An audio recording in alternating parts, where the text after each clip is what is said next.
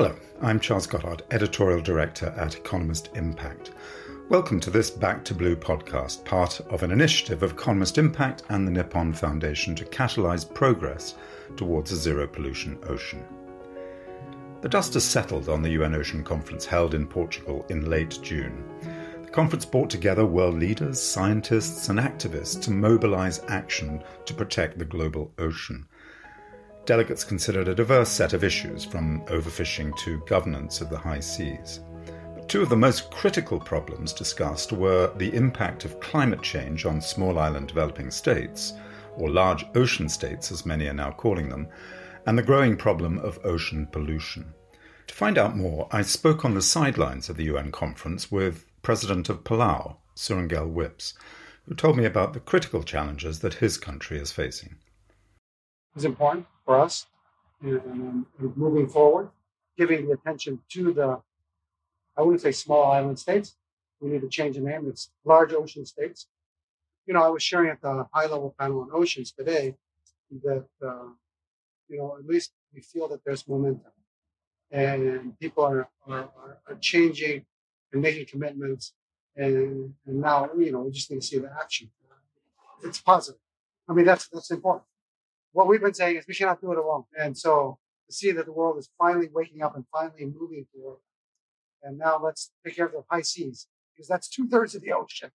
You are obviously concerned, though, about funding mechanisms behind something like 30 by 30. What do you really feel is necessary for the global community to do to be able to ensure that there is equity in this process of choosing large spaces of the ocean to protect? So there's two challenges. When you say close them, they lose that resource. They lose the revenue from it. How do you find ways to improve that? And one is, I think it's just for us in developing the Blue Prosperity Plan, the thought of saying, okay, we also have to get the consumers to change their behavior. So by having sustainably caught fish, they should be able to understand that it costs a little more, but they're doing the right thing.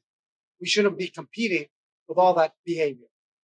And so, I think that's the next step, is making people responsible to buy right, because when it comes down to it, it's all of us making the right decision. We've done great on stopping bottom trawling. But now what's the new thing? Deep sea mining, right? And it's going to be the same issue for islands again, because I'm hungry over here. I've got to take care of my people. They're offering a lot of money to come here and deep sea mine. So no, don't do that. But there's no income to that. But if you do that, you're going to raise the carbon levels. But so is every other industrialized countries. On that question of climate change, obviously being here at the Ocean Summit, the UN Ocean Conference, ocean acidification has come up a lot. I mean, I've been in several meetings around that, and it's clearly a real problem for the reefs. Plastics. And plastic. Can you just tell us a little bit about where your concerns are in relation to ocean acidification in particular, and then perhaps plastics just after? As far as ocean acidification in Palau, it hasn't had a large impact yet, but we are concerned about it. I do know that our Coral Reef Center found that we have corals that are resilient to that, and maybe an opportunity for us to share those corals with the world. That's one positive thing. We also found with coral bleaching, because of the high temperatures, that we had it back in 97. There was widespread that when it came around in 2015, when we had the droughts again. So I guess more resilient corals are more adaptive ones have survived, which is good news for corals. We also have jellyfish that disappeared again for a period of 3 years. They go into hibernation. But a big impact on our economy, because then tourists don't come because we don't have the jellyfish to swim with. What about plastics? But plastics is it's out of control. It's everywhere you go. And this is plastics coming in. It's coming in. And there's an island up north, and there's a gentleman there that all he does is collect slippers from the beach, and he calls it the Slipper Museum out on the beach. Lord. He's turned it into a slipper park. But it's slippers, it's toothbrushes, it's lighters, it's like everything you can think of. And they just throw it. And unfortunately, Palau is where three currents converge, coming from the south, coming from the east, and coming from the west. So we get everybody's trash. We got to stop treating the ocean as a garbage can. Palau has a pretty good program. We're fortunate. We started a recycling program It's been almost 10 years, right? So collection and recycling is happening. The bottles, they're recycled because we put a 10-cent tax on every plastic bottle. But now they get 5 cents when they take it back. So there's an incentive to do it. And then we use the other 5 cents to collect and process. And it's a win-win. Yeah. The other thing was we have a plant that actually uses for fuel too. Oh, do you? Yeah. So they have glass blowing and other things and this is a project with the Japanese. JICA has really helped us develop that solid waste management program. Well, I hope we get a chance to come and see that in Palau at some point. Thank you very much indeed. Once again, if everybody take care of their own trash, it wouldn't be a problem. Plastic pollution is an important challenge for the ocean and one that was widely discussed at the UN Ocean Conference. Yet the broader question of how other types of pollution affect ocean health was largely absent. Back to Blue's Jessica Brown met with Professor Bethany Carney-Elmroth of the University of Gothenburg about her research into marine pollution and why she and her colleagues believe the pollution planetary boundary has been breached in the ocean. So it's a framework that tries to understand how human activities are changing the planet. We have moved into a new epoch of time called the Anthropocene, where humans are the largest driving force of change. And the impacts of our activities, our production, our consumption, our changing of the environment is extreme. So we are like the biggest driving force of change on the planet. And what the planetary boundaries tries to do is to understand those changes over time scales and space too, the entire globe, that are a bit beyond what an individual can comprehend. So it's very hard for our Homo sapiens brains to understand changes that are occurring over thousands of years or changes that are occurring thousands of kilometers away from us. The boundaries takes our collective knowledge and boils it down into something that is very comprehensive and easily understandable. So the group that described this first was led by Johan Rockström at the Stockholm Resilience Center. They published their first paper in 2009. And they divided the boundaries into 9 different categories where humans are driving big changes, and these changes are affecting the stability of Earth systems functioning, so how the planet is working. And it also changes the safe operating space, is the terminology they use.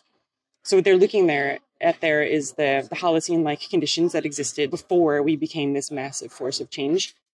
And this is a time period that was very stable. So temperature and climate and biodiversity, like all of this is very stable for a lot of years, or relatively stable. And humans prospered. Our societies grew, our species grew to a point where we became this massive force of change and have destabilized the planet. So boundaries try to compare the Holocene-like conditions with the conditions we have today and understand like how far can we push things before we maybe tip over into more instability, and thereby increase uncertainty and decrease our ability to thrive and survive on the planet. So how far can we push things? Are we at risk of a tipping point? A number of the boundaries have been identified as having been transgressed. Absolutely. The boundaries include things like climate change, ocean acidification, nitrogen and phosphorus cycles. So very like basic geophysical chemical changes on the planet. The one that we worked on is called novel entities.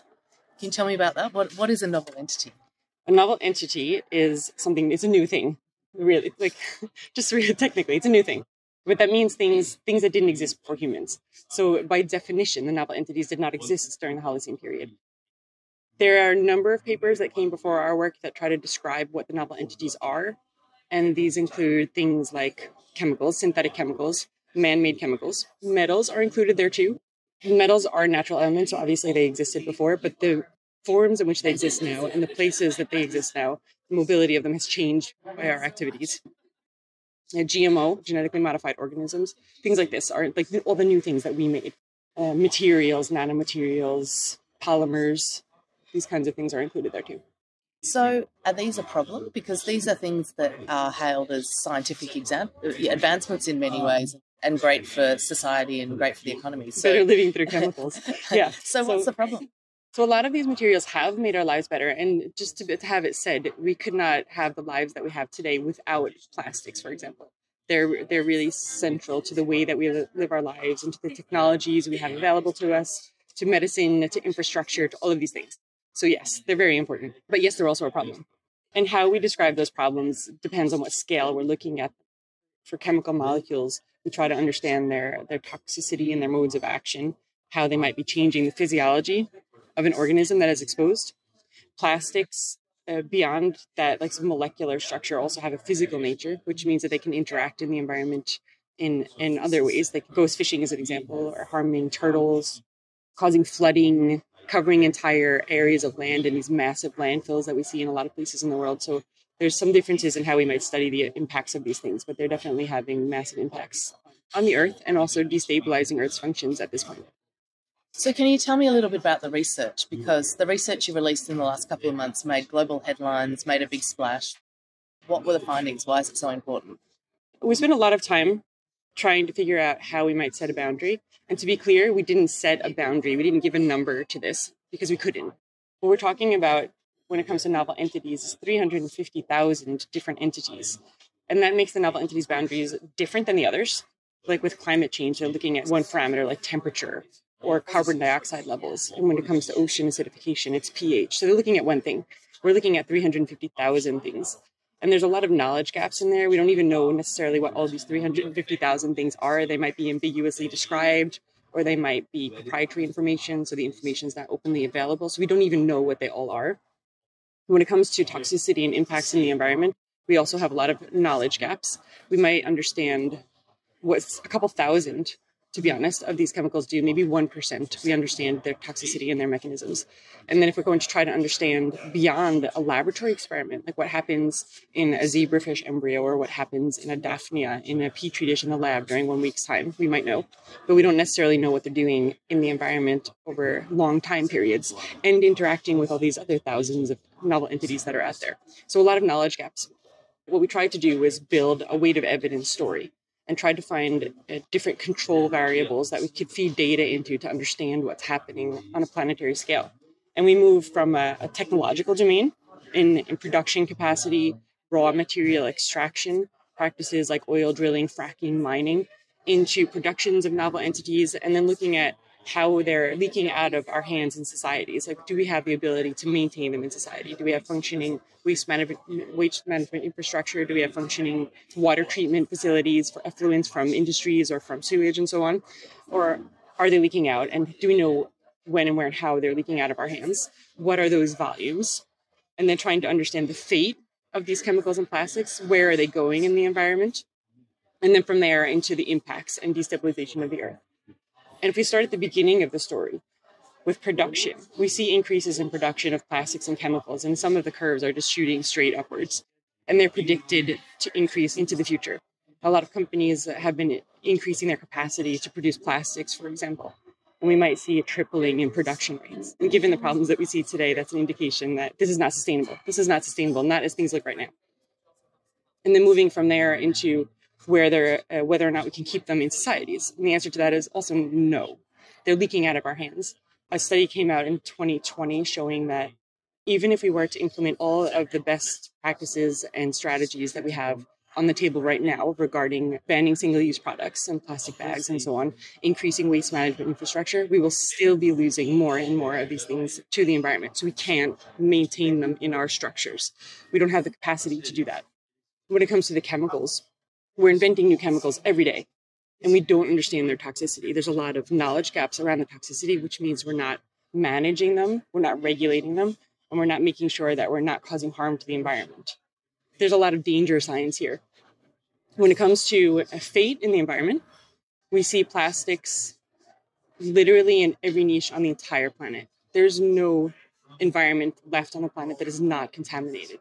That includes the deepest parts of the oceans, that includes the polar regions, that includes the atmosphere, snow and rain. It's literally everywhere. And there's evidence of a lot of chemicals that also have global spread. Persistent chemicals that don't degrade are being found in food chains in Arctic regions, causing reproductive damage to top predators there. We've globally polluted the entire planet. So we know that our production rates are increasing. We know that release to the environment is increasing. We know that we've polluted the entire planet.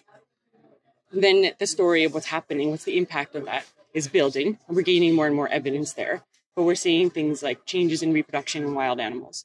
We're seeing changes in the way species are moving if they're hitchhiking on plastics.